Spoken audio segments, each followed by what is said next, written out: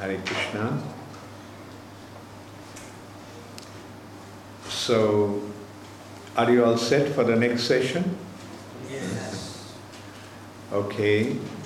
So, this book I briefly mentioned you about. Last year, in 2004, during the GBC meeting, we came out with this book and we extensively distributed this book. We gave out 25,000 books. And how many of you have this book already? Okay, very few. Okay, so we have a few copies. We have about 100 copies. How many of you want this book? Thank you. And as I mentioned, like this has about 120 pages, 115 in print, and I told you about Srila Prabhupada's position committee. Like it consists of, I'll read out the names. Akrura Das, Akrura Prabhu is from Canada. He is a second generation devotee, Prabhupada's grand disciple, a disciple of His Holiness Gopal Krishna Maharaj. Then Atmaram Krishna Das, he is from London. He is also Prabhupada's grand disciple, the disciple of mine. Then Bhakta Priya Devi Dasi, Bhakta Priya also is from Russia and a disciple of Gopal Krishna Maharaj. Then there is my name, then Bhakti Vaibhav Maharaj, Bhakti Vaibhav Swami. Bhakti Vaibhav Maharaj is a GBC. He is originally from Germany, but he spends a lot of time, his GBC zone is mainly Russia and some of those East European countries. Then Chaitanya Chandra Daya Das, Chaitanya Chandra Daya, also Prabhupada's grand disciple. Gopal Krishna Goswami, Harisauri Das, Harisauri Prabhu is a disciple of Srila Prabhupada. Harisauri Prabhu used to be the GBC of Australia before. And he used to be Prabhupada's personal servant also. Then Hridayananda Das Goswami, you all know, he is Madhusevita Das. Madhusevita Prabhu also is a god brother of ours. He is the GBC of Italy and Belgium, Holland, and anyway, a few other countries in Europe. Then Malati Devi Dasi, she was also, I mentioned about her today. She is one of the first disciples of Srila Prabhupada. One of the first disciples of Prabhupada was Shyam Sundar Prabhu. And actually, the three of them were friends. Mukunda Maharaj, Shyam Sundar Prabhu and Guru Das Prabhu. So Mukunda Maharaj was in New York and he joined, and then he went to West Coast where he was from, and then he teamed up with his two other friends and their girlfriends, and they went to San Francisco and started the second temple of ISKCON there. For New York was the first place where Prabhupada started the movement in 26 2nd Avenue, and then Mukunda Maharaj went to San Francisco and started his thing there. And then Ravindra Sarup Prabhu is the author of this book, as I mentioned this morning. He's a very brilliant devotee, brilliant thinker, writer. Then Shraddha Devi Dasi is Ravindra Sarup Prabhu's disciple, and she also helped in this book. She is Ravindra Sarup Prabhu's secretary. she is a PhD from Harvard. And then Sureshwar Das, one of our god brothers, Basudev Das, also Prabhupada's grand disciple. He was initially initiated by Bhagavan Prabhu, and anyway. Then Veerabahu Das, Veerabahu Prabhu is our god brother. He's a GBC from South America, Caribbean countries. And Vishnumurti Das, also Prabhupada's grand disciple. He's actually from New Zealand originally, but he lives in Europe now. He is the one who is developing a thing called Vanipedia. All of Prabhupada's writings and all of Prabhupada's presentations are there in that. I mean, he's organizing it very nicely. Then Jadugar Das, Jadugar Prabhu also is a disciple of Srila Prabhupada, one of our god brothers. He is a very well-known filmmaker of ISKCON. So,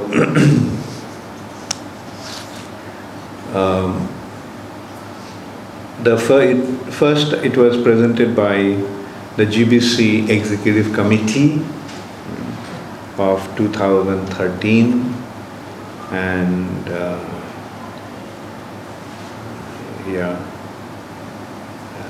so it was. Anyway, since it's a short one, I'll just read. The GBC body, GBC Executive Committee, on behalf of GBC body, presented this book. A note from the Executive Committee of ISKCON's Governing Body Commission.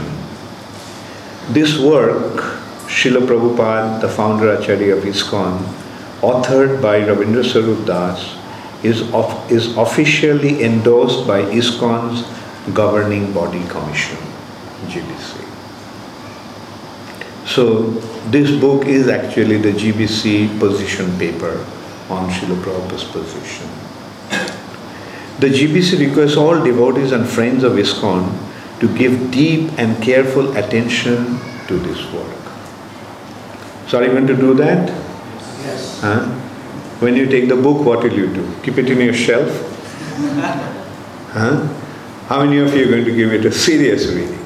Please raise your hand. Very good. The GBC requests all devotees and friends of ISKCON to give deep and careful attention to this work. To do so will broaden our collective understanding of and appreciation for the position of Srila Prabhupada and his unique role in the International Society for Krishna Consciousness. Srila Prabhupada simply did not carry the message of Lord Chaitanya and Lord Krishna to us. While that in itself is a glorious task, Srila Prabhupada, as our founder Acharya, created the very foundation, function and vision of ISKCON as a global community aiming for the re-spiritualization of the entire human society. So ISKCON has a very noble responsibility of re-spiritualizing this world, re-spiritualizing the entire human society. Srila Prabhupada's role, as you will read, is ongoing. His presence is to be felt in the life of every ISKCON devotee today and in the lives of devotees many centuries into the future. Understanding how Srila Prabhupada is in the center of our lives and our society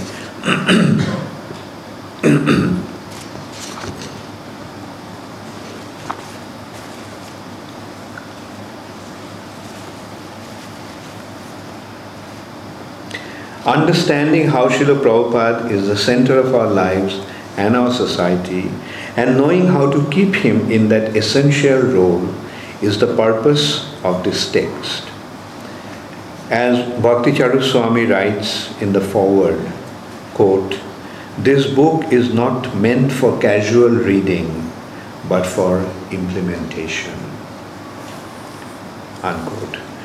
GBC Executive Committee, December 2013. Then I wrote the foreword of that book, foreword of that book, so I'm skipping that, and I'll read a part of Ravindra Swarup Prabhu's preface to this book. It's not very much, but still I'll not go through the whole thing. He's writing, "The work in your hand or on your screen is offered to you as one ripened fruit of the intensive, many-branched strategic planning project launched in 2006 by the governing body commission of ISKCON. This ongoing endeavor has brought together many devotees worldwide to engage in systematic planning and development to realize a flourishing future for Srila Prabhupada's movement. Ultimately, we aim at the empowerment of our entire organization, every one of its members, all its various units, each of its managing and guiding authorities, so that all of them work united in effective cooperation to bring to fruition the desires of Srila Prabhupada and Sri Chaitanya Mahaprabhu. From the beginning, everyone understood that our particular element essential to this achievement was, as it was usually put, quote, to keep Srila Prabhupada in the center, unquote. In this regard, the strategic planning team was actually aware that the near future would confront ISKCON with a critical challenge, the unavoidable transition to a time when all devotees with direct experience of its founder Acharya are gone. So that will be a critical phase when all of Prabhupada's disciples are gone, because Prabhupada's disciples knew what Srila Prabhupada wanted. They knew how Srila Prabhupada structured ISKCON, what was his intention, what was his expectation. But in future there will be a time when none of them will be there. This imminent loss became an additional incentive for the work of the Srila Prabhupada's Position Committee, SPPC. All its members understood that Srila Prabhupada should be no less a presence to subsequent generations than he has been to the first. It is not that Srila Prabhupada will be the guru or the spiritual guide of only his disciples. Prabhupada, as you all must have experienced, is the spiritual guide of all the devotees of ISKCON for all time. Prabhupada's books are the basis. On the basis of Srila Prabhupada's books, we give classes, we preach, and we practice. So in this way, Srila Prabhupada will continue to play an ongoing role in the lives of all devotees.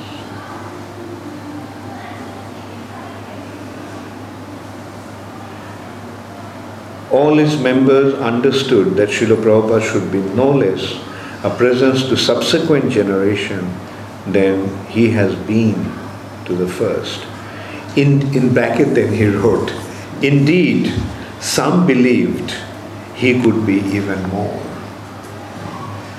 Srila Prabhupada's role in the lives of the future generation can even be more effective and more important than Srila Prabhupada's role in the lives of his direct disciples.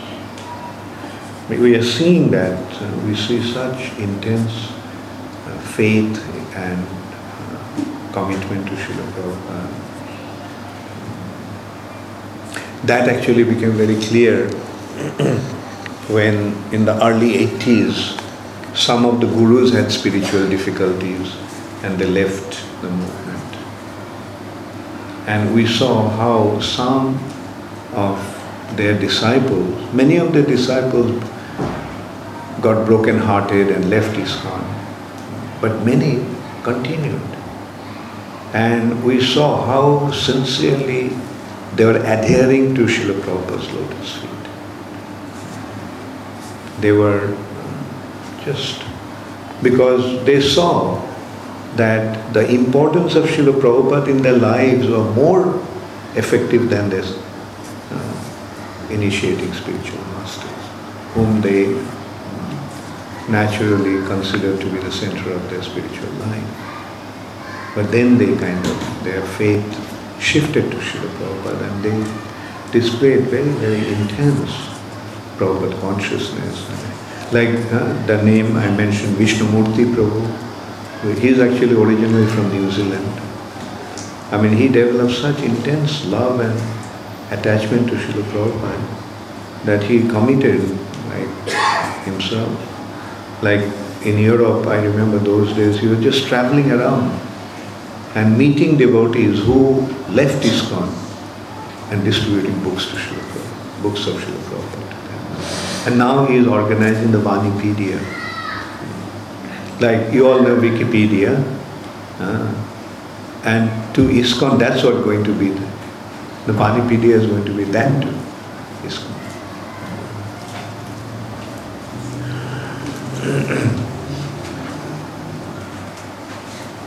How to facilitate this? How to foster in all devotees in ISKCON, generation after generation, an ever-increasing awareness of their deep connection with its founder Acharya, so that all encounter him as a living presence in their lives. How will his mission, his teachings, his vision, his determination, his mercy become one with each and every beating heart? So that is what Srila Prabhupada should be in our lives. Like sometimes I consider that we are probably too close to Srila Prabhupada to recognize his importance in our life. Sometimes when some very great personality is too close to us, we fail to recognize him. Just as when you are very close to a high mountain, when you are very close to a very high mountain, we cannot possibly fathom, measure. We cannot possibly measure the height of that mountain. Some small little hill can obscure the vision of that mountain. Obscure our vision to that mountain. But as we move away, further and further away, the height of the mountain becomes visible. Similarly, when we are too close to Srila Prabhupada, we may fail to recognize Prabhupada's greatness. Some small little hill may obscure our vision. But as we move in time, Prabhupada's greatness will become more and more obvious. We can see that, for one example that comes to my mind in this respect, like when Jesus was present on this planet, how many people recognized him? A few may have recognized him. But even then, what was their understanding of Jesus? But today, 2000 years, we can see the glory and greatness of Jesus has become so wonderfully manifest. And that's going to happen to Srila Prabhupada with the passing of time. And even more, actually, if we try to see Jesus from the spiritual perspective, then we can see that his contribution spiritually is very little. I mean, he made a lot of sacrifice, there is no doubt about that. But his contribution, spiritual contribution, which means understanding of God, is not really that striking. He may have the perfect understanding of God, but the people that he was teaching, they were just desert people. Like how much they could understand. A bunch of fishermen, a bunch of moneylenders, like just some not so educated, not so intellectually advanced individuals. Just spoke about God the Father and love Him and so forth. But who is God the Father? Christianity doesn't give any information. What does He look like, where He lives, what He does, what is our relationship with Him? Nothing. Whereas Prabhupada gave the perfect understanding of the Supreme Personality of Godhead. So much so that once jokingly Srila Prabhupada mentioned to a group of newspaper editors, newspaper reporters, if you want to know about God, you can come to me. I can tell you what His name is, what He looks like, where He lives, what He does, and I can even give you His telephone number. So that is the extent of Srila Prabhupada's awareness of the Supreme Personality of God, and that's what He has given us. A perfect understanding, which is of course the wisdom of the Vedas. Vedas have given us the perfect understanding. And a self-realized soul like Srila Prabhupada makes that teaching of the Vedas alive. So that is the gift of Srila Prabhupada to this world. And with the passing of time we will see that Srila Prabhupada's the awareness of Srila Prabhupada's position will become more and more clear, more and more obvious.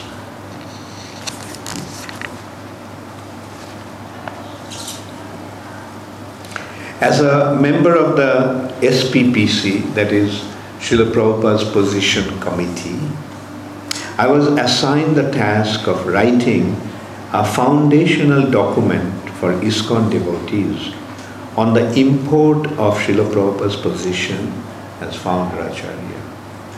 This I briefly mentioned in the morning. Like year after year we are discussing about Srila Prabhupada's position and importance of Srila Prabhupada's contribution to our lives. But then there was a time came when we had to put all our thoughts and conclusions together. And Ravindra Swarup Prabhu was asked to write on that. And so he is mentioning about that. It's quite interesting actually. Having accepted this assignment, I found myself spending many days and nights absorbed in thinking, somewhat obsessively, about Srila Prabhupada, about his life and his heritage and his movement, about myself as a disciple, and similarly my god brothers and sisters.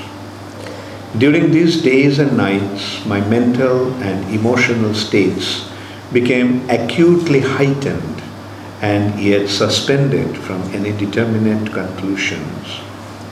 And then I sat down and in 2 or 3 hours typed a short statement, no more than 3 pages, that seemed to come almost to its own accord. It was based on little or no research and no new finding, simply my own intuitions and realizations. I refined it somewhat and at the next available occasion presented it to the other members of the strategic planning group. To my relief, the overwhelmingly positive response assured me at least that I was heading in the right direction. This direction was given a concrete shape by the follow-up instructions, quote unquote. Great, they said. So far, now write a commentary. I must note that the general great became attended by an entourage of detailed comments. Comments requesting in one place or another more support, clarification, or elaboration. Comments indicating misgivings or areas of confusion. Comments proposing other topics for inclusion or investigation, and so on. I took these comments away with me. They turned out to be extremely helpful. And then, after tweaking the short statement, I did as asked and began to write a commentary. Consequently, the final product, now at hand, comes to the form of a text with a commentary to the text. The text is given first by itself. The far longer commentary follows. In this part, the primary text makes its appearance in proper sequence, but is broken into convenient sections. The primary text is printed in boldface, while the following commentary on that section is rendered in regular type. The text is short, only 1300 words, 5 pages.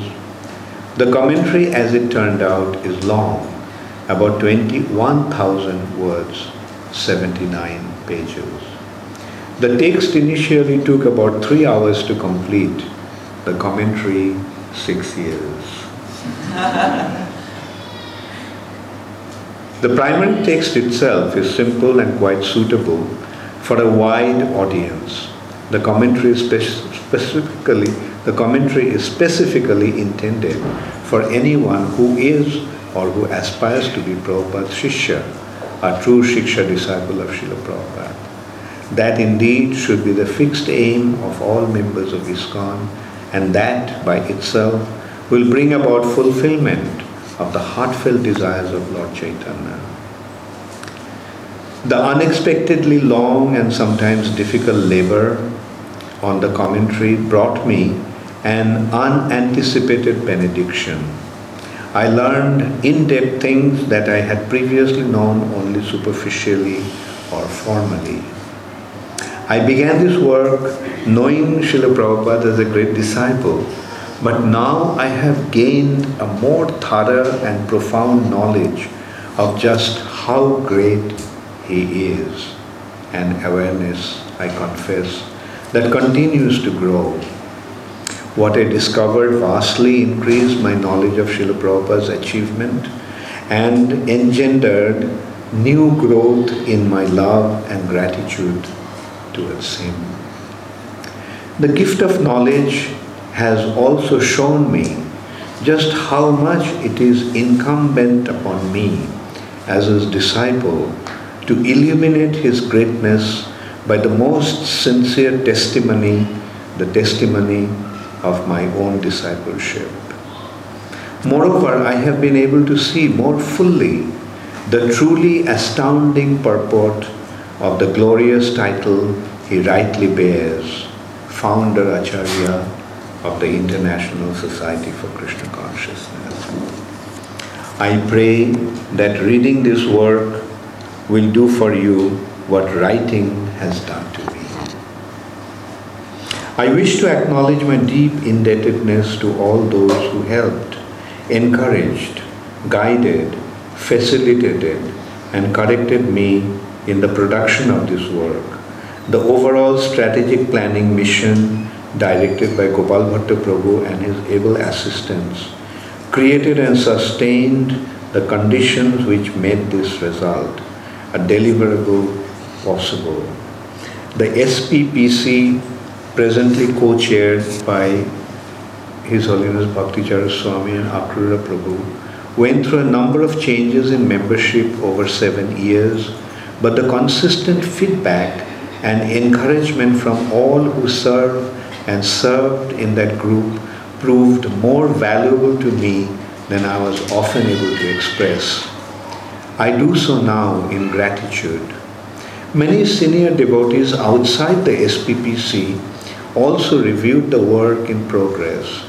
In particular, a special Sannyasi Guru and GBC Sangha of 100 or so leaders convened in Mayapur in February 2013 reviewed a draft of this work reviewed the draft of this work and took the time to provide invaluable comments and reflections. The same draft profited from the response solicited from 20 or so other senior members. Out of this emerged the final draft, which was reviewed once more by the GBC while meeting at Juhu in October 2013. With a few more suggestions for improvement, the GBC gave its unanimous approval for the publication of this work as an official statement by the GBC. My debt to the GBC members for their patience, for their help, and most of all, for their blessings cannot be repaid. I wish also to thank my most immediate help. My disciple Shraddha Devi Dasi provided continuous organization and technical support to this effort, as well as consummate editorial assistance and advice. My wife Saudamini Devi Dasi was also an acute reader and critic of the work in progress, as well as the unfailing provider of life support. I am a difficult person to take care of, but she did it anyway. Your servant in Srila Prabhupada's service, Rabindra Sarup Das, Philadelphia, Pennsylvania, December 2013. So this is Rabindra Sarup Prabhu's preface. And so this gives us the general idea of this paper. And anyway, I think I should read this paper myself. It's just 4 pages. Do you think reading is, or you want to read it yourself? I want your feedback. Should I continue to read the paper now? How many of you want me to read? How many of you want me to stop? Okay, so I'm inspired. The position of Srila Prabhupada. Text. Prabhupada as founder Acharya of ISKCON. Srila Prabhupada showed great concern that his position as ISKCON founder Acharya always be prominently recognized. He mandated that in each of his books the title page and cover display his name in full. His Divine Grace A.C. Bhaktivedanta Swami Prabhupada, with founder Acharya of the International Society for Krishna Consciousness, placed immediately below. Similarly, he ordered that founder Acharya, His Divine Grace A.C. Bhaktivedanta Swami Prabhupada, appear directly beneath International Society for Krishna Consciousness on all ISKCON official documents, letterhead, stationery, publications, and signage. In these and other ways, Srila Prabhupada's special, intimate connection with ISKCON is to be always honored. Now, I will also give you one personal realization in this respect. Like, Prabhupada used to be a very, very humble person. Whenever someone gave him any credit, Prabhupada refused to accept it. He gave all the credit to his Guru Maharaj. He gave all the credit to Chaitanya Mahaprabhu. For example, Like once I was in Calcutta and Srila Prabhupada was there was a press conference. Press conference in the sense some press reporters came and they were interviewing Srila Prabhupada. And one press reporter very eloquently started to glorify Srila Prabhupada. And then he mentioned that that Prabhupada has done something even greater than what Chaitanya Mahaprabhu did. And it was quite correct also. He said, Prabhupada, Chaitanya Mahaprabhu spread Krishna consciousness all over India, but you spread it all over the world. But Prabhupada immediately responded, no, I haven't done anything. My Guru Maharaj and Chaitanya Mahaprabhu had done everything. They simply gave me the credit. They did everything and they gave me the credit. So in one hand I saw Prabhupada, how humble he was. And then a few weeks after that, in Bombay, at that time in Bombay, the temple construction was going on. How many of you have gone to Bombay? How many of you have seen Juhu temple? Okay. And it's a grand temple, beautiful marble temple. And it was the talk of the town. And there was a big newspaper article. I think it was Times of India, gave practically one full page on ISKCON temple project in Juhu. And we were all very happy that such a big article came out. And Tamal Krishna Maharaj read that article to Srila Prabhupada. And then Prabhupada asked, who gave the interview to the reporters?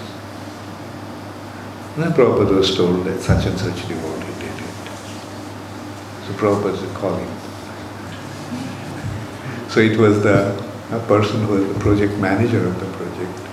He was the architect also of the project. One of our godbrothers from Holland. He was a sannyasi also at that time. So Prabhupada called him, and Prabhupada was quite heavy with him. And Prabhupada's point was why his name as founder Acharya did not come up in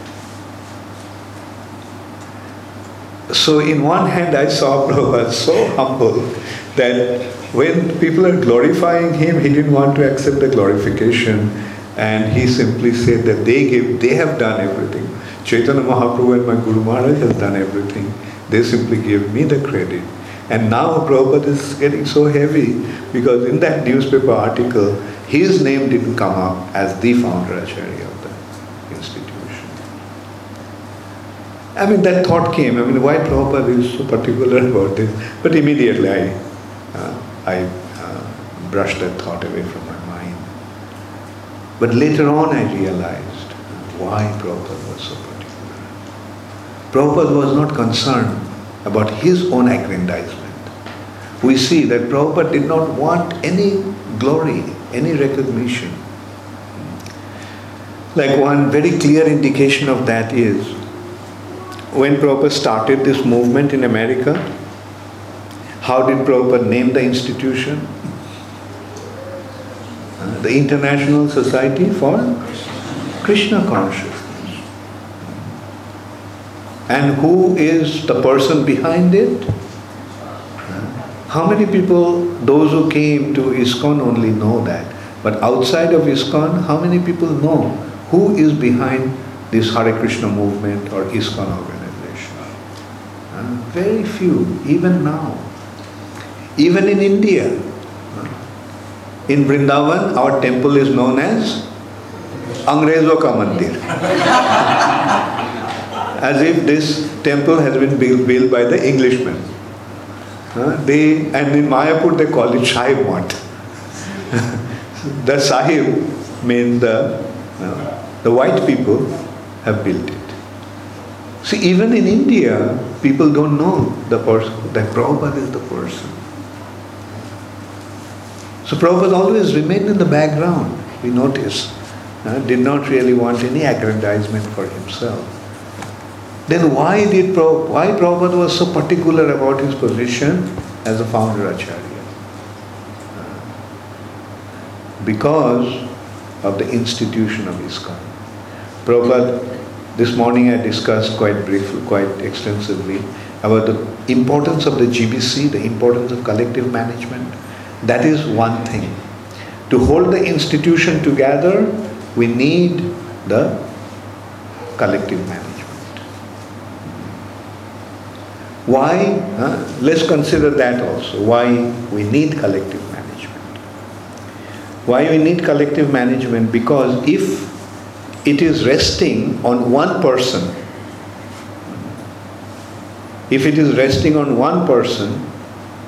and if that person has spiritual difficulty, what will happen to the institution? The institution will crumble.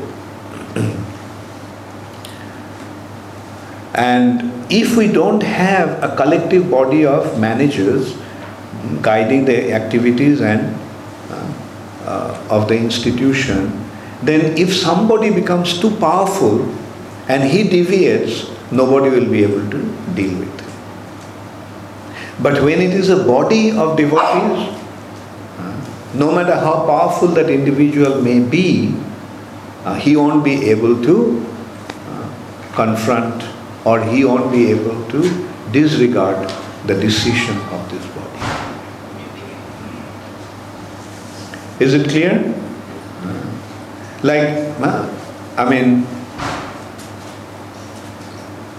I presume that most of you know the history of ISKCON. The history of ISKCON after Srila Prabhupada, we have seen so many spiritual leaders have fallen down. So many spiritual leaders have left. But in spite of their fall down, in spite of their spiritual difficulty, ISKCON didn't get affected. Did you ever consider why not? Why? Like, if a leader falls down, then what happens? I don't have to go very far. Of course, many of you are not here at the time. Like Australia, the ISKCON in Australia was booming in early 80s. In early 80s, ISKCON was booming. But then the spiritual leader of Australia had spiritual difficulty. And the result is, it has gone through a major crisis. But it's similarly, there in other areas also there had been spiritual difficulties. In America, in Europe, various places. Due to leaders fall down, the ISKCON movement has gone through a lot of difficulties. But ISKCON remained unaffected, or ISKCON remained intact. Now tell me, why ISKCON could survive these difficulties? How ISKCON could survive these difficulties? Yeah? Because of the collective management. Like one person may have difficulties, two persons may have difficulties, three persons may have difficulties, but there were 30 other individuals to hold the institution together. So no matter how difficult the crisis was, but the situation was never hopeless. Another crisis that we faced, that some individual was extremely powerful, and he had spiritual difficulty. And when he had spiritual difficulty, he did not want to budge. He wanted to continue in that way. But these leaders of ISKCON put their foot together and put their foot down and said, nothing doing. And as a result of that, that person separated himself from ISKCON. He just separated himself from ISKCON. Now, if this body was not there to deal with him, then what would have happened? Like he would have continued.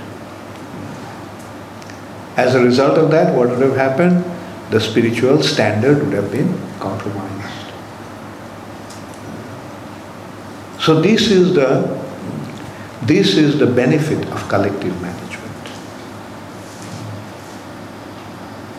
This is the benefit of collective management,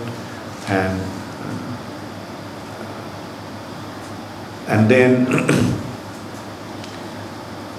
so now we see the importance of collective management, which is being executed by the GBC. This morning I also mentioned, now we can again reiterate that point that I made in the morning. Like, see, in Gaudiya Math is Srila Bhakti Siddhanta Saraswati Thakur's institution. In Gaudiya Math, they had one spiritual personality had spiritual difficulty. You see, Bhakti Siddhanta Saraswati Thakur suggested that they collectively manage the institution. But some of the leaders thought that how can a spiritual organization be run or guided by a group of managers? A spiritual institution needs a spiritual head. So they appointed a spiritual head, disregarding Srila Bhakti Siddhanta Saraswati Thakur's instruction. And eventually that spiritual head had spiritual difficulty. Now can you imagine what happened? The structure collapsed. Or if not the structure collapsed, the faith had been very badly affected by many, many devotees. And that was the cause of the split. Like then, they just, as Prabhupada said, that they appointed a guru, Acharya, disregarding Srila Bhakti Siddhanta Saraswati Thakur's instruction. And then he fell down. And then everybody wanted to become a guru. So they all became gurus. And they were continuing. Many sannyasis, they didn't have spiritual difficulty. They were continuing with their spiritual activities. They were preaching. Many of them were very powerful preachers. But the preaching stopped. That massive preaching that Srila Bhakti Siddhanta Saraswati Thakur started, that stopped. Now, as opposed to that, we can see in ISKCON. In ISKCON, there has been many unfortunate spiritual deviation and fall downs. But ISKCON is continuing to grow and effectively preach all over the world. Why is it happening? Because of the institution. Gaudiya Math, the institution failed, therefore preaching stopped. In ISKCON, in spite of so many internal difficulties, the institution was together, therefore preaching is going on. So that is how we have to recognize the importance of the institution for the sake of worldwide propagation of Krishna consciousness. Now, as I was saying, to hold the institution together, we need a collective body of management. But at the same time, another thing is very important to hold the institution together. Anybody can guess? The head of the institution. The body of the institution, to hold the body together, we need the collective endeavor of the leading devotees to manage. But at the same time, the head of the institution has to be properly recognized. For example, can anybody imagine Christianity without Jesus Christ?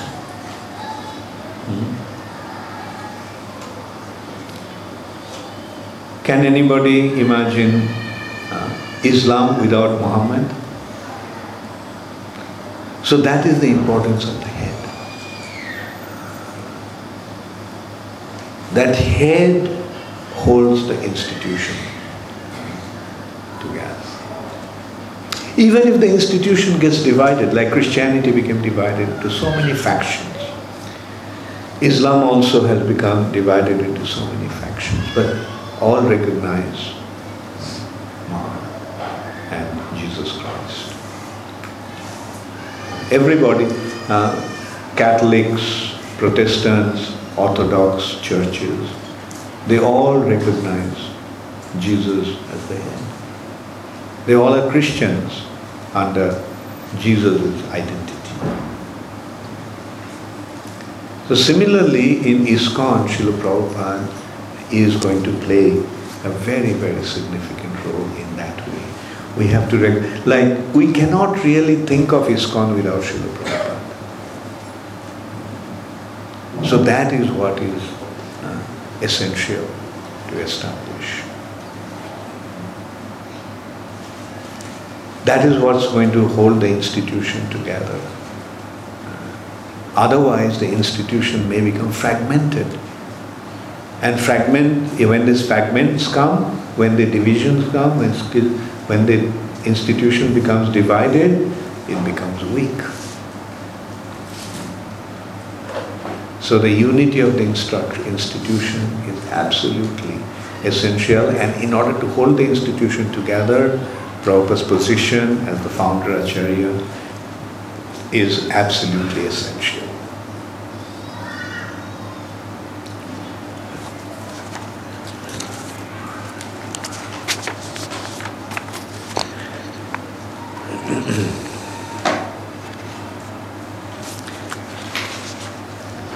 We revere and learn from the many great Acharyas in our line.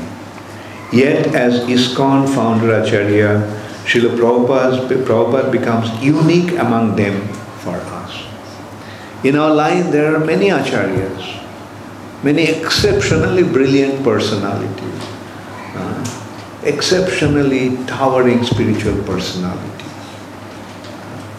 But Srila Prabhupada will always play a very special role in our lives. Later on, Ravindra Prabhu actually mentioned that it is something like seeing everything through the eyes of Srila Prabhupada.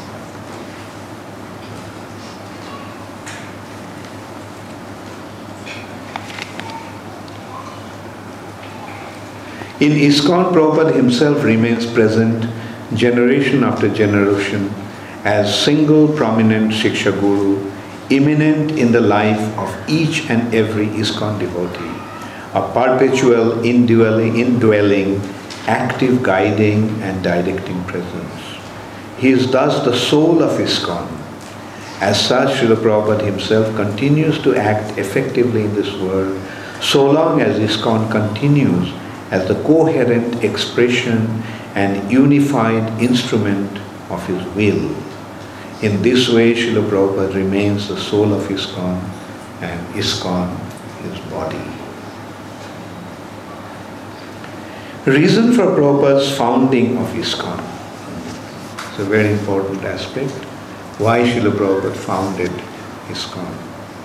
When Srila Prabhupada successfully established Lord Chaitanya's movement as a world preaching mission, he made the weighty decision to form a new institution, the International Society for Krishna Consciousness, with himself as the founder Acharya. He did this on the basis of his realized knowledge. The essence of that knowledge he imbibed from his own spiritual master. Unfortunately, after Srila Prabhupada's Guru Maharaj had passed away, that knowledge and realization largely ceased to be expressed in his Guru's own but now fragmented institution. Hence, Prabhupada founded a new organization that, as a whole and in its every part, would embody and develop that realization. A realization that manifests itself as an unwavering, indefatigable commitment to deliver pure love of God to suffering humanity everywhere. The institution that would be able to act on this commitment with united force over large spans of space and time needs a unique form. Srila Bhaktisiddhanta Saraswati Goswami therefore called for an organization in which the ultimate authority would reside not in the person of a single autocratic Acharya, but rather in a board of directors, which he called the Governing Body Commission. This concept of Governing Body Commission was given by Srila Bhaktisiddhanta Saraswati Thakur. The Gaudiya Math failed to realize that structure, and so Prabhupada said became useless. Prabhupada actually mentioned that Gaudiya Math became useless, asar. Why? Because they failed to follow the instruction of Srila Bhaktisiddhanta Saraswati Thakur. And Prabhupada emphatically told us not to make the same mistake that his God brothers made after his Guru Maharaj's disappearance.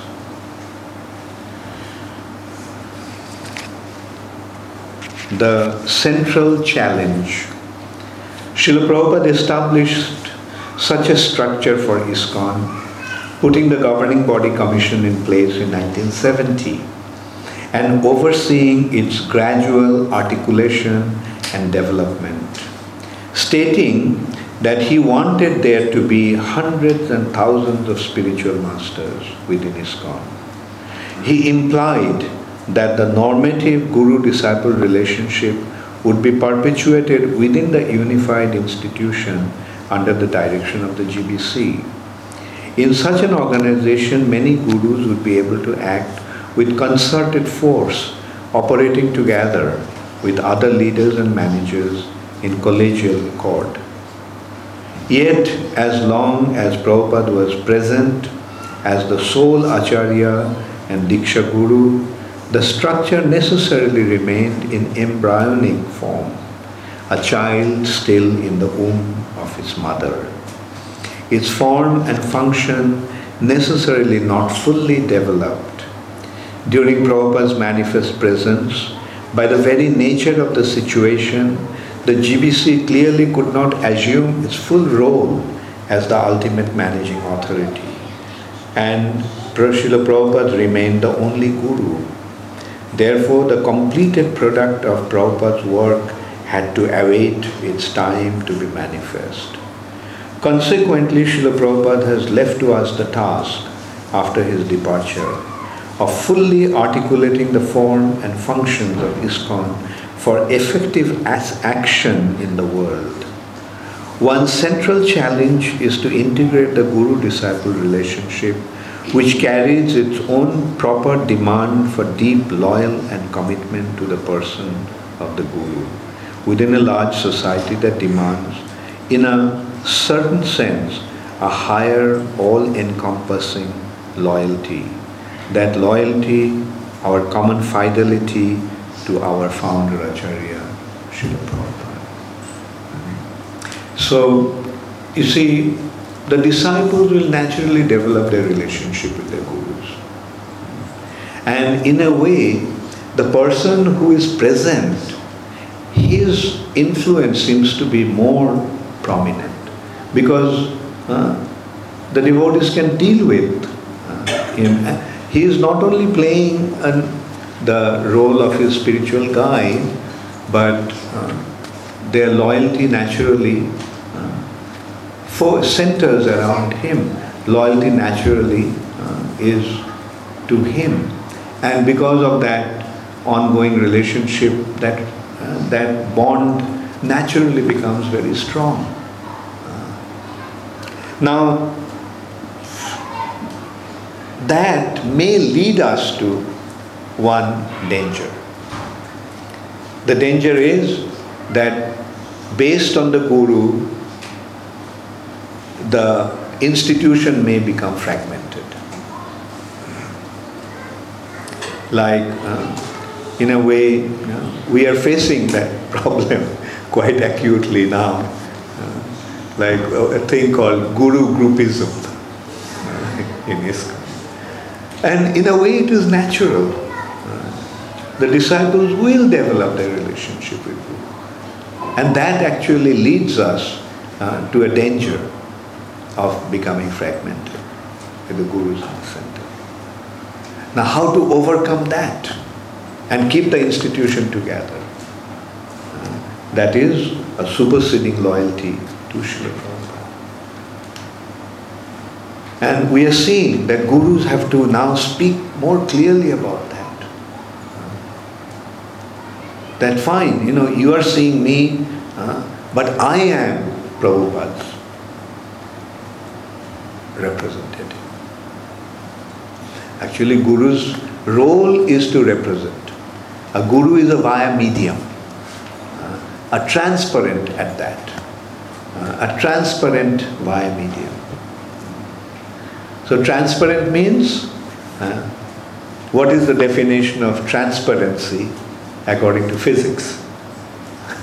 Yes? Light isn't reflected back or it all passes through. No, the light rays do not stop. When the lights do not stop through a medium, that medium is called transparent. Isn't it? Transparent. When some lights are stopped, the rays cannot, some rays pass through, some rays do not, then what do we call it? Translucent. Translucent. And when no light passes through, opaque. When light passes through, unhindered, it's transparent. So, a guru is meant to be a transparent via medium. What is the meaning of the word via medium? Via medium means, yes, Damodar? Something which connects things. Yes, very good. Via means way or route. Right, yeah. In simple words, it's in the middle between the object and the subject. But it is transparent, it is not stopping the flow. So what Guru is doing? Guru is in the middle. Generally Guru is in between Krishna and his disciples. Right? So devotees, the disciples see Krishna through the Guru. If Guru is not presenting Krishna or the vision of Krishna is not there, then he is not a Guru. Right? Jai Krishna Tattvavetta, Shai Guru. The qualification of Guru is that through him one gets Krishna. And that is the meaning of transparent. Like nothing is stopping between Krishna and the disciple. And the Guru is in the middle. He is the via medium. Now in ISKCON we have another consideration. Generally, disciple, Guru, Krishna. But in ISKCON, because all the Gurus are functioning and will be functioning on behalf of the institution, then they have to become the via medium between the disciple and the institution and predominantly Srila Prabhupada. So that is a very important challenge. Like the practical thing is, Gurus, disciples will naturally develop a relationship with their Gurus. Not only their Diksha Guru, this relationship also will be with Shiksha Gurus. But all the gurus in ISKCON, what they will do? They will become the transparent via medium between those who they are teaching and to Srila Prabhupada. Like, just consider, I'll just give a very simple example. Say, if I come to Australia, say Sydney, but if I do not function on behalf of ISKCON, if I come, create my own group, do my own things, will it be desirable? On the other hand, when I come here, what everybody expects? That I will help the devotees to develop their relationship with ISKCON and support the activities of ISKCON here. Then I am functioning as a proper agent of ISKCON. So this is how we have to actually create a kind of a situation that generally hasn't happened in the past. In the past, the traditional Vedic culture was guru, disciple, and Krishna. They're in the parampara, but the prominence of their guru was not that evident. But because they didn't have the ashram, they were running their own ashram. But now we are functioning in another ashram. That means we are functioning in Prabhupada's ashram. And Prabhupada did not hand over ISKCON to anybody. Prabhupada, being the founder Acharya, Prabhupada remained the head of ISKCON for all time. And that is what going to hold ISKCON together for generations after generations, as Prabhupada said, for 10,000 years.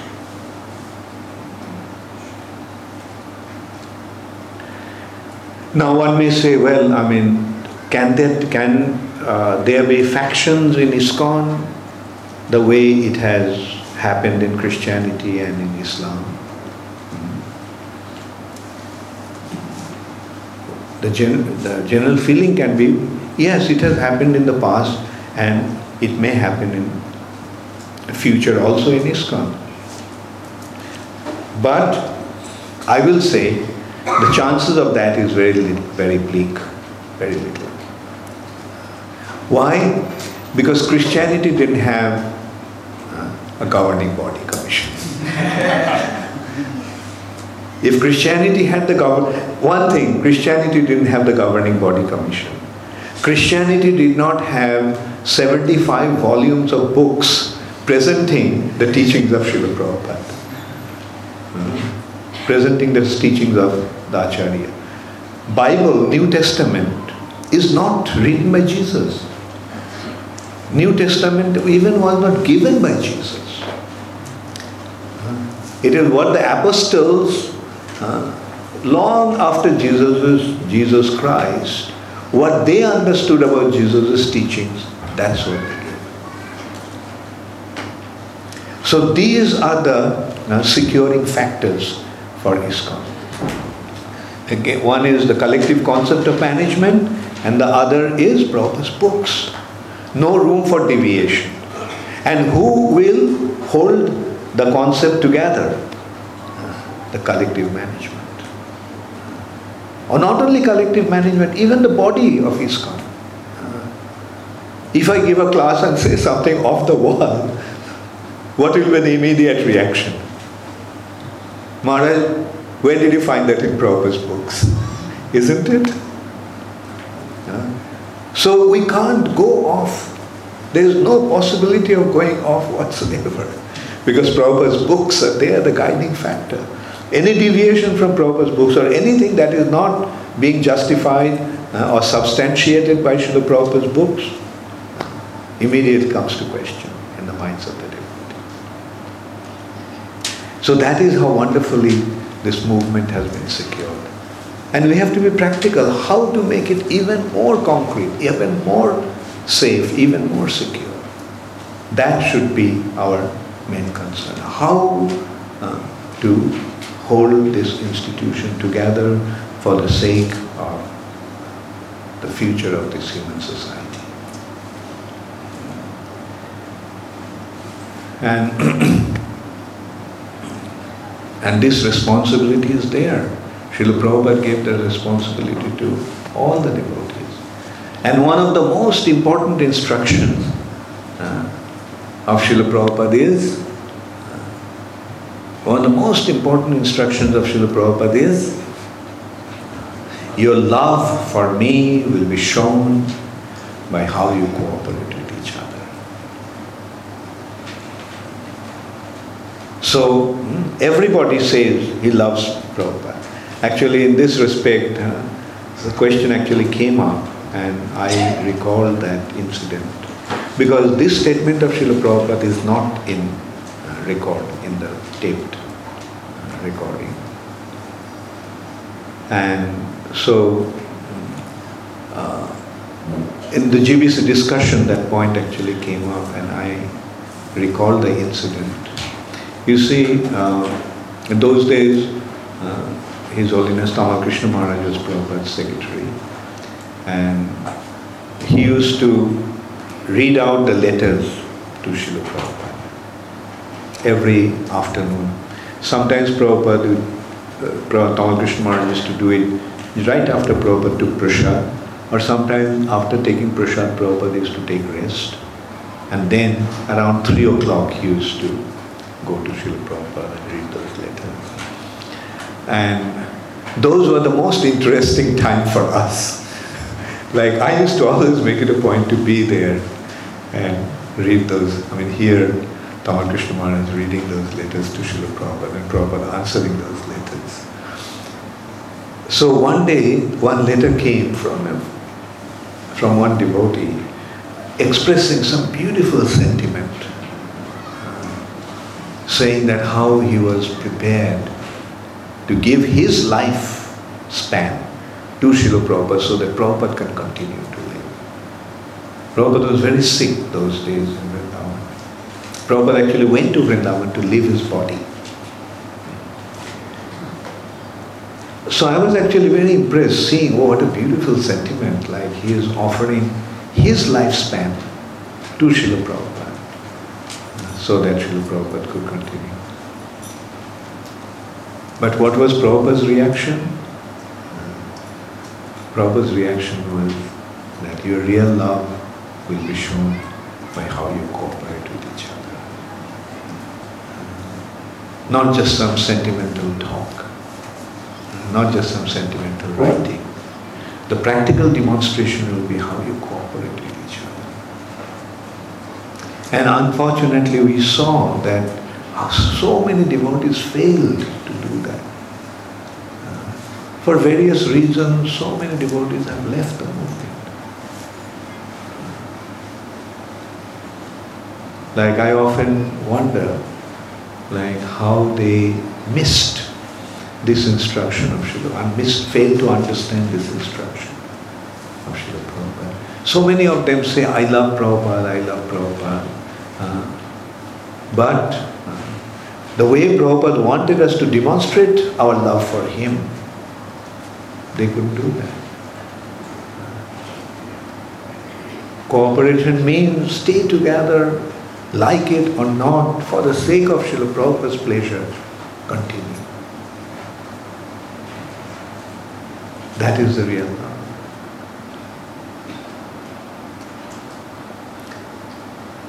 For that matter, I can also mention that there were 3 instructions that I considered to be most important for me from Srila Prabhupada. One is, as I said, your love for me will be shown by how you cooperate with each other. The next one is, no matter whatever happens, don't leave ISKCON. No matter whatever happens, don't leave ISKCON. Stay in ISKCON, whatever happens. And the third one is, the GBC is the ultimate managing authority. there had been times when faith has been very badly affected. But I tried to stick to that concept. The GBC decided it, I will carry it. I'll accept it because they are the ultimate managing authority. And I can tell you these 3 instructions actually saved me from so many calamities that could have destroyed my spiritual life. But I've been saved just by following these 3 instructions. Your love for me will be shown by how you cooperate with each other. No matter whatever happens, don't leave ISKCON. And the GBC is the ultimate managing authority.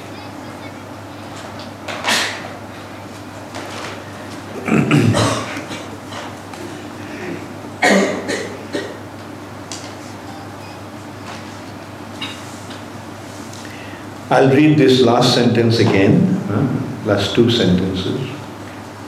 During Prabhupada's manifest presence, by the very nature of the situation, the GBC clearly could not assume its full role as the ultimate managing authority. Because Prabhupada was there. Prabhupada was the authority. Ultimate authority was Srila Prabhupada. So the GBCs could not really fully manifest that role, assume that role. And Prabhupada remained the only guru. Therefore, the completed product of Prabhupada's work had to await its time to be manifest. Consequently, Srila Prabhupada has left to us the task, after his departure, of fully articulating the form of the functions of the ISKCON for effective action in the world. One central challenge is to integrate the guru-disciple relationship, which carries its own proper demand of deep loyalty and commitment to the person of the Guru, within a large society that demands, in a certain sense, a higher, all-encompassing loyalty. That loyalty is our common fidelity to our founder Acharya, Srila Prabhupada. A loyalty proven in practice by our cooperation with each other within the structure he bequeathed to us to fulfill his deepest desire. We discovered that the initial zonal Acharya system of integrating the Guru into a broad structure implicitly created geographical zones that was individually more unified than ISKCON as a whole. The integrity of ISKCON thus came into jeopardy. That system has been abolished, yet we need to go much further in realizing the organization Srila Prabhupada wanted.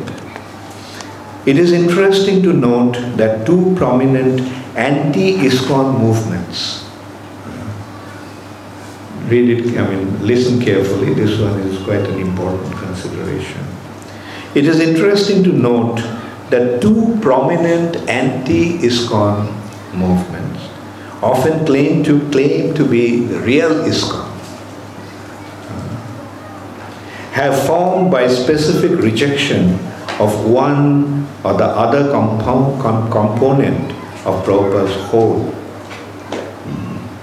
The Ritvik position wishes to do away with actual gurus in favor of GBC institutional authority, while the followers of one prominent sannyasi or another wish to eliminate an actual GBC and rely on the charismatic, autocratic single Acharya.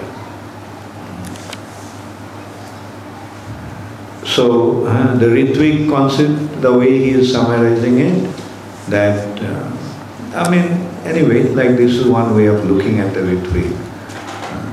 That they don't want to give any importance to the Diksha Guru, saying that Prabhupada will continue to give Diksha.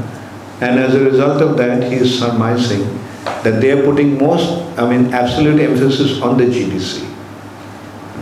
And the other one, the Guru is everything and no need for GBC. But the thing is, there has to be a balance. ISKCON needs to foster both elements, an intense common loyalty to ISKCON and the GBC, and the deep and full teaching relationship between individual gurus and disciples within ISKCON. We need to realize how there is no contradiction and no conflict. We need to realize how they reinforce and support each other. A crucial element in establishing this necessary synthesis is achieving a deep understanding of Srila Prabhupada's position and putting that understanding into action, both Jnana and Vijnana. As founder Acharya, Srila Prabhupada himself symbolizes and, in a sense, is the unity of ISKCON. Therefore, he must become an inescapable, predominant felt presence in the lives of the devotees, no matter who else may serve as their Diksha or Shiksha Guru. Gurus still manifest in the world, tend to make a more vivid impact on their followers than those who now unmanifest in form. Because Srila Prabhupada's person is now unmanifest as such, this absence of Bopu needs to be compensated for by an ever deepening realization of his manifestation as Vani, as he himself taught. Such presence needs to become as much a part of the fabric of ISKCON, to become the essential savor of its culture. That his presence will not diminish even when all who personally knew Srila Prabhupada follow him from this world. There will be many consequences when Srila Prabhupada's position as founder Acharya is realized.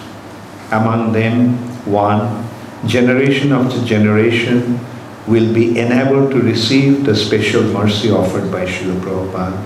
The path back to Godhead he opened will become ever increasingly traveled. 2. By taking full shelter of Srila Prabhupada as Shiksha Guru in his Bani manifestation, all teachers in ISKCON on various levels of advancement will be able to authentically convey Srila Prabhupada's real teachings, thus giving proper guidance, shelter and protection to all. 3. Srila Prabhupada's active presence will secure the unity and integrity of ISKCON. 4. ISKCON's teachings will remain consistent over space and time. 5. Srila Prabhupada's realized knowledge, endowing him with the specific potency to spread Krishna consciousness, will not be preserved but also developed. 6. His books will remain central to us, for they contain insights and directions that await future development to be realized. 7. Srila Prabhupada's eyes will always remain the lens through which all future generations see our predecessor Acharyas. So this is the basic, essential text that Ravindra Prabhu wrote, and then the other 79 pages after that are the work of some extensive research from various writings of Gaudiya Math, especially their magazines and chronicles. So this is how Ravindra Prabhu has presented this paper. So today, did he bring the books today? We have. So today we can give you the books now. So once again, how many of you want the books? Okay, how many of you will just keep it on your shelf to decorate your shelf? Okay, I'm happy to know that. So, Hare Krishna. Does anybody have any question? Yes, Damodar. Maharaj, we see that even just this next generation, while so many of Srila Prabhupada's direct disciples are present, there's still diversity now of viewpoints. People who will argue, well, what Srila Prabhupada really meant, what he was really saying was, and that's even just one generation. And the challenge is they will always refer to Srila Prabhupada's writings, his letters or his books, as their basis of evidence. How will we ensure as the future generations pass that the accurate understanding of Srila Prabhupada's meaning is preserved and passed on? Good point, very good point. But in this respect, Prabhupada himself said, you see, the letters and other writings are consequent. Sure. Like in some context he may say that. But the real thing are the books. We cannot actually contest his statements in a book based on what he wrote in a letter. His books are the basis. And yet even with the books now we're seeing such controversy about further editions. Well, you see, those who want to challenge, they can. But then again, who decides? Whatever the GBC decides, just follow that.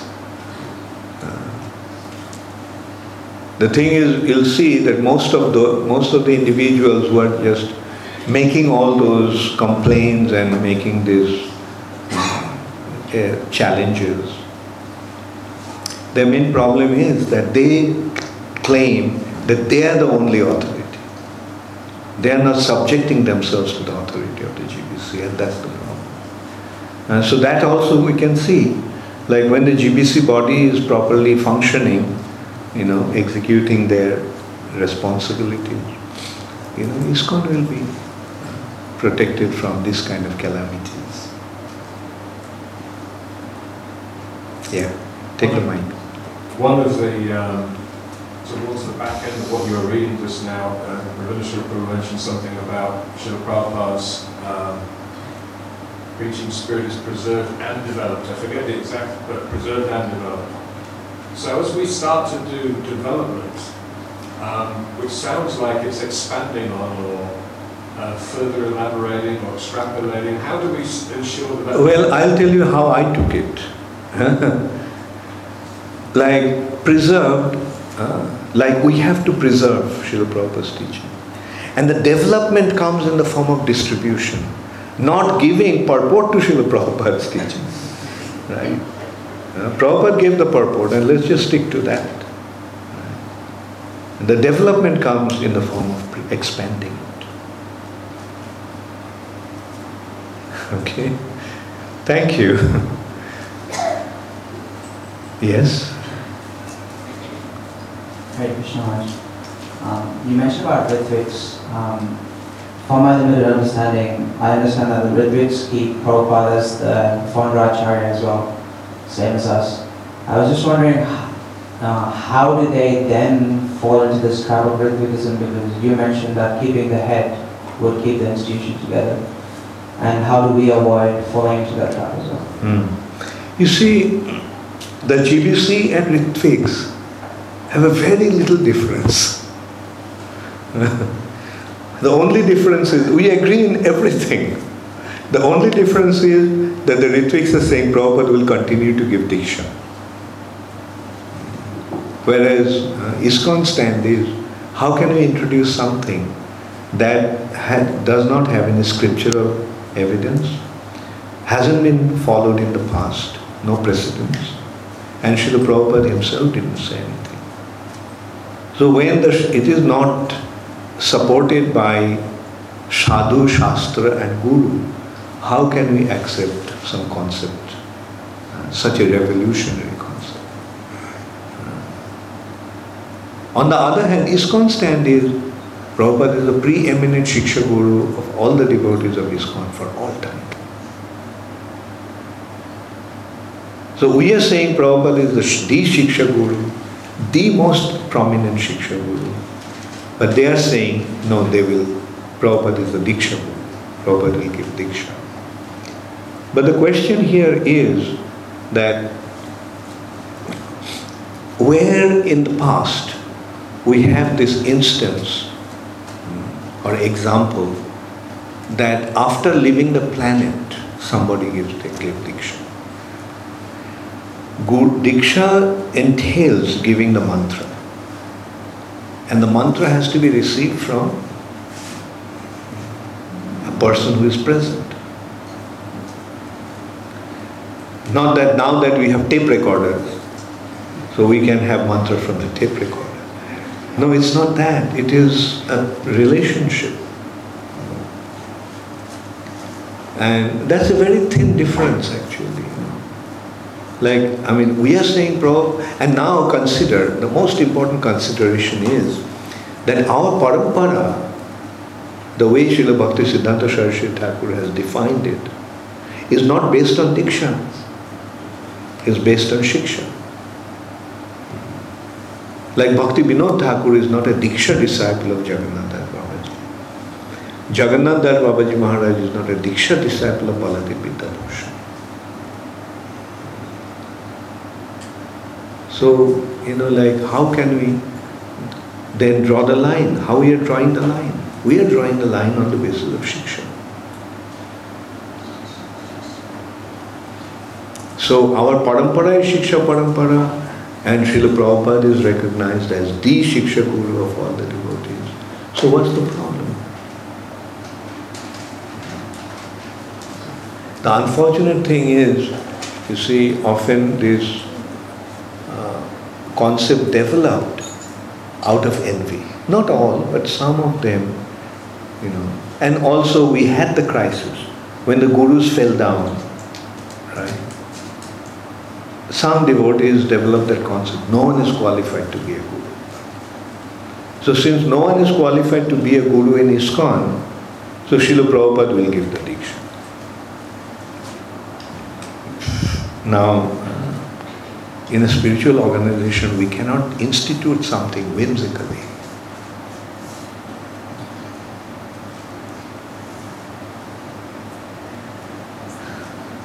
Yes, Damodar? Right. With regards to Guru, Shastra and Sadhu, just wanted to almost explore at a very practical level. So if the spiritual master says something that's a discrepancy from the Shastra, on the one hand that would be an obvious that something is amiss.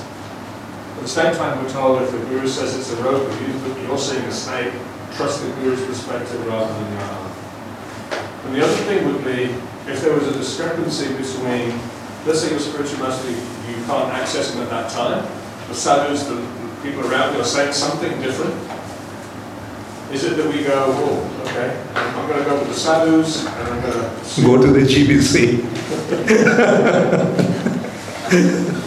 Yeah, I mean, the thing is, yes, if somebody says something wrong or if some teachings are off the wall, it should be taken to the GBC. I mean, is it bona fide? Is it authorized?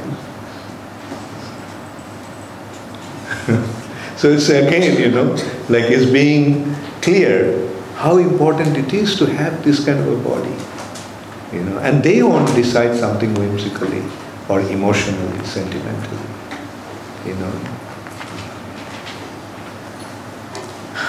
Yes?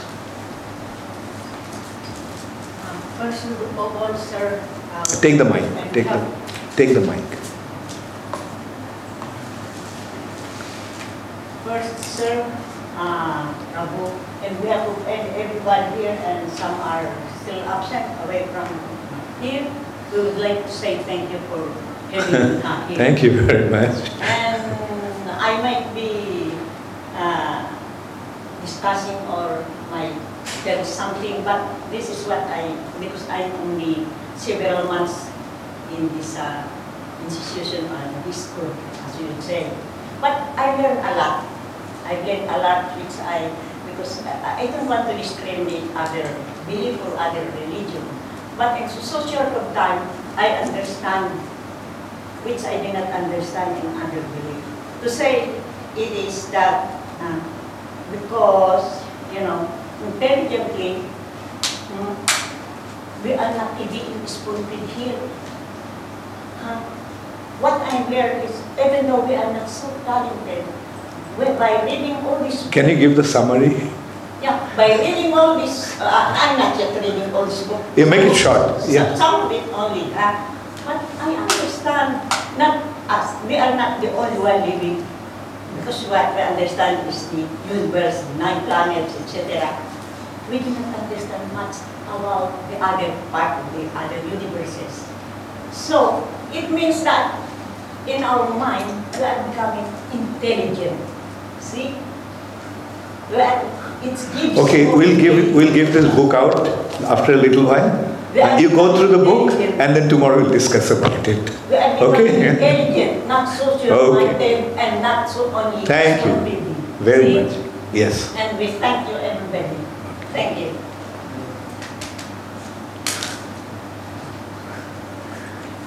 Any other question? Yes, Mrigank. So I had a question. You just said recently that that it has to be supported by Sadhu, Shastra, and Guru. And I mean, as far as I know, I think I'm probably very wrong, but in the disciplic succession, starting from Krishna all the way down to Srila Prabhupada, there's no female person who passes on the lineage, but Srila Prabhupada initiated women. So how do we understand that? Yeah, Bhaktisiddhanta Saraswati Thakur initiated female. Prabhupada's sister was initiated by Bhaktisiddhanta Saraswati Thakur. So there has been female initiated. And the thing is that, you know, like in the Vedic culture, you know, in the past, was in a certain way. Vedic society was in a certain way. But the world has changed today considerably. Those days in India, even I saw, the ladies hardly went out of the house. They all, you know, once in a blue moon I would see my mother going out. Like, you know, they hardly went out, you know, like.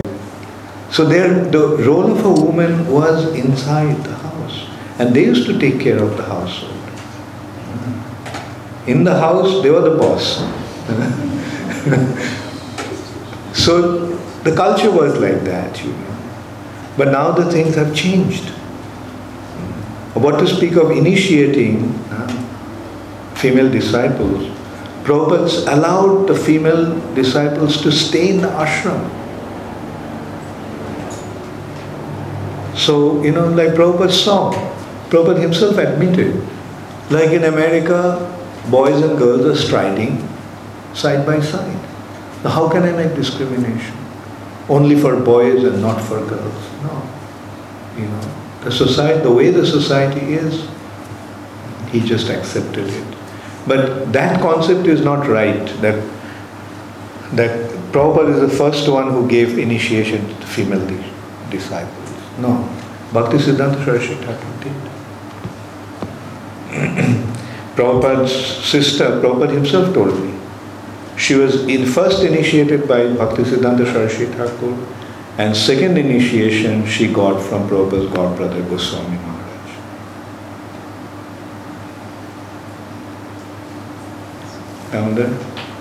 Raj, sometimes the detractors will say, yes, but the GBC is the ultimate managing authority, as if there's institutional authority for policy and making decisions about land or, you know, organizational matters, but not ecclesiastical, not to do with Siddhanta.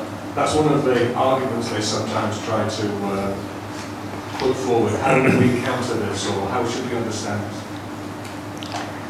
Do you need to counter that?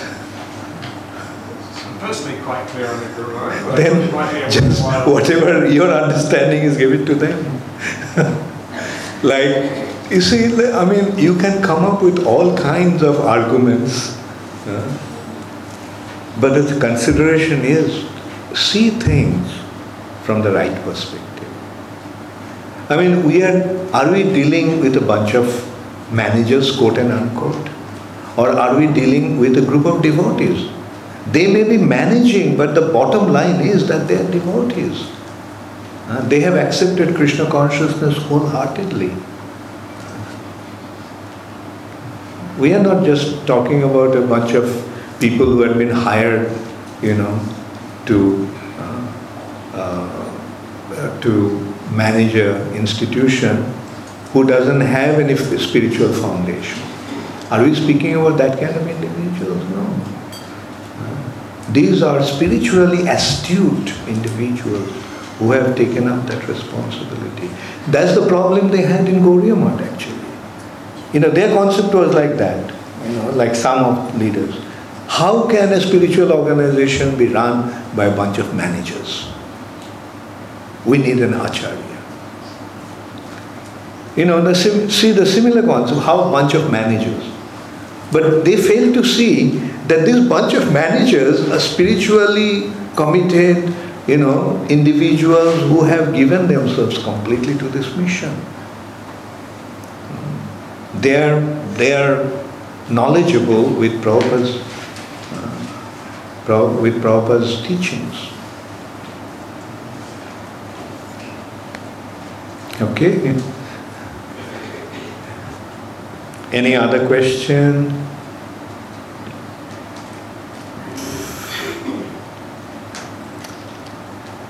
Okay, so it seems that the Sydney devotees are very shy to ask questions. Only 3 individuals ask questions, both during morning session and afternoon session. Anyway, it doesn't really matter. Because Prabhupada said, only 2 types of people don't have any question.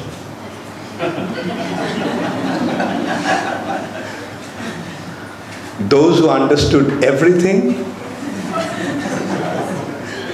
and those who didn't understand anything.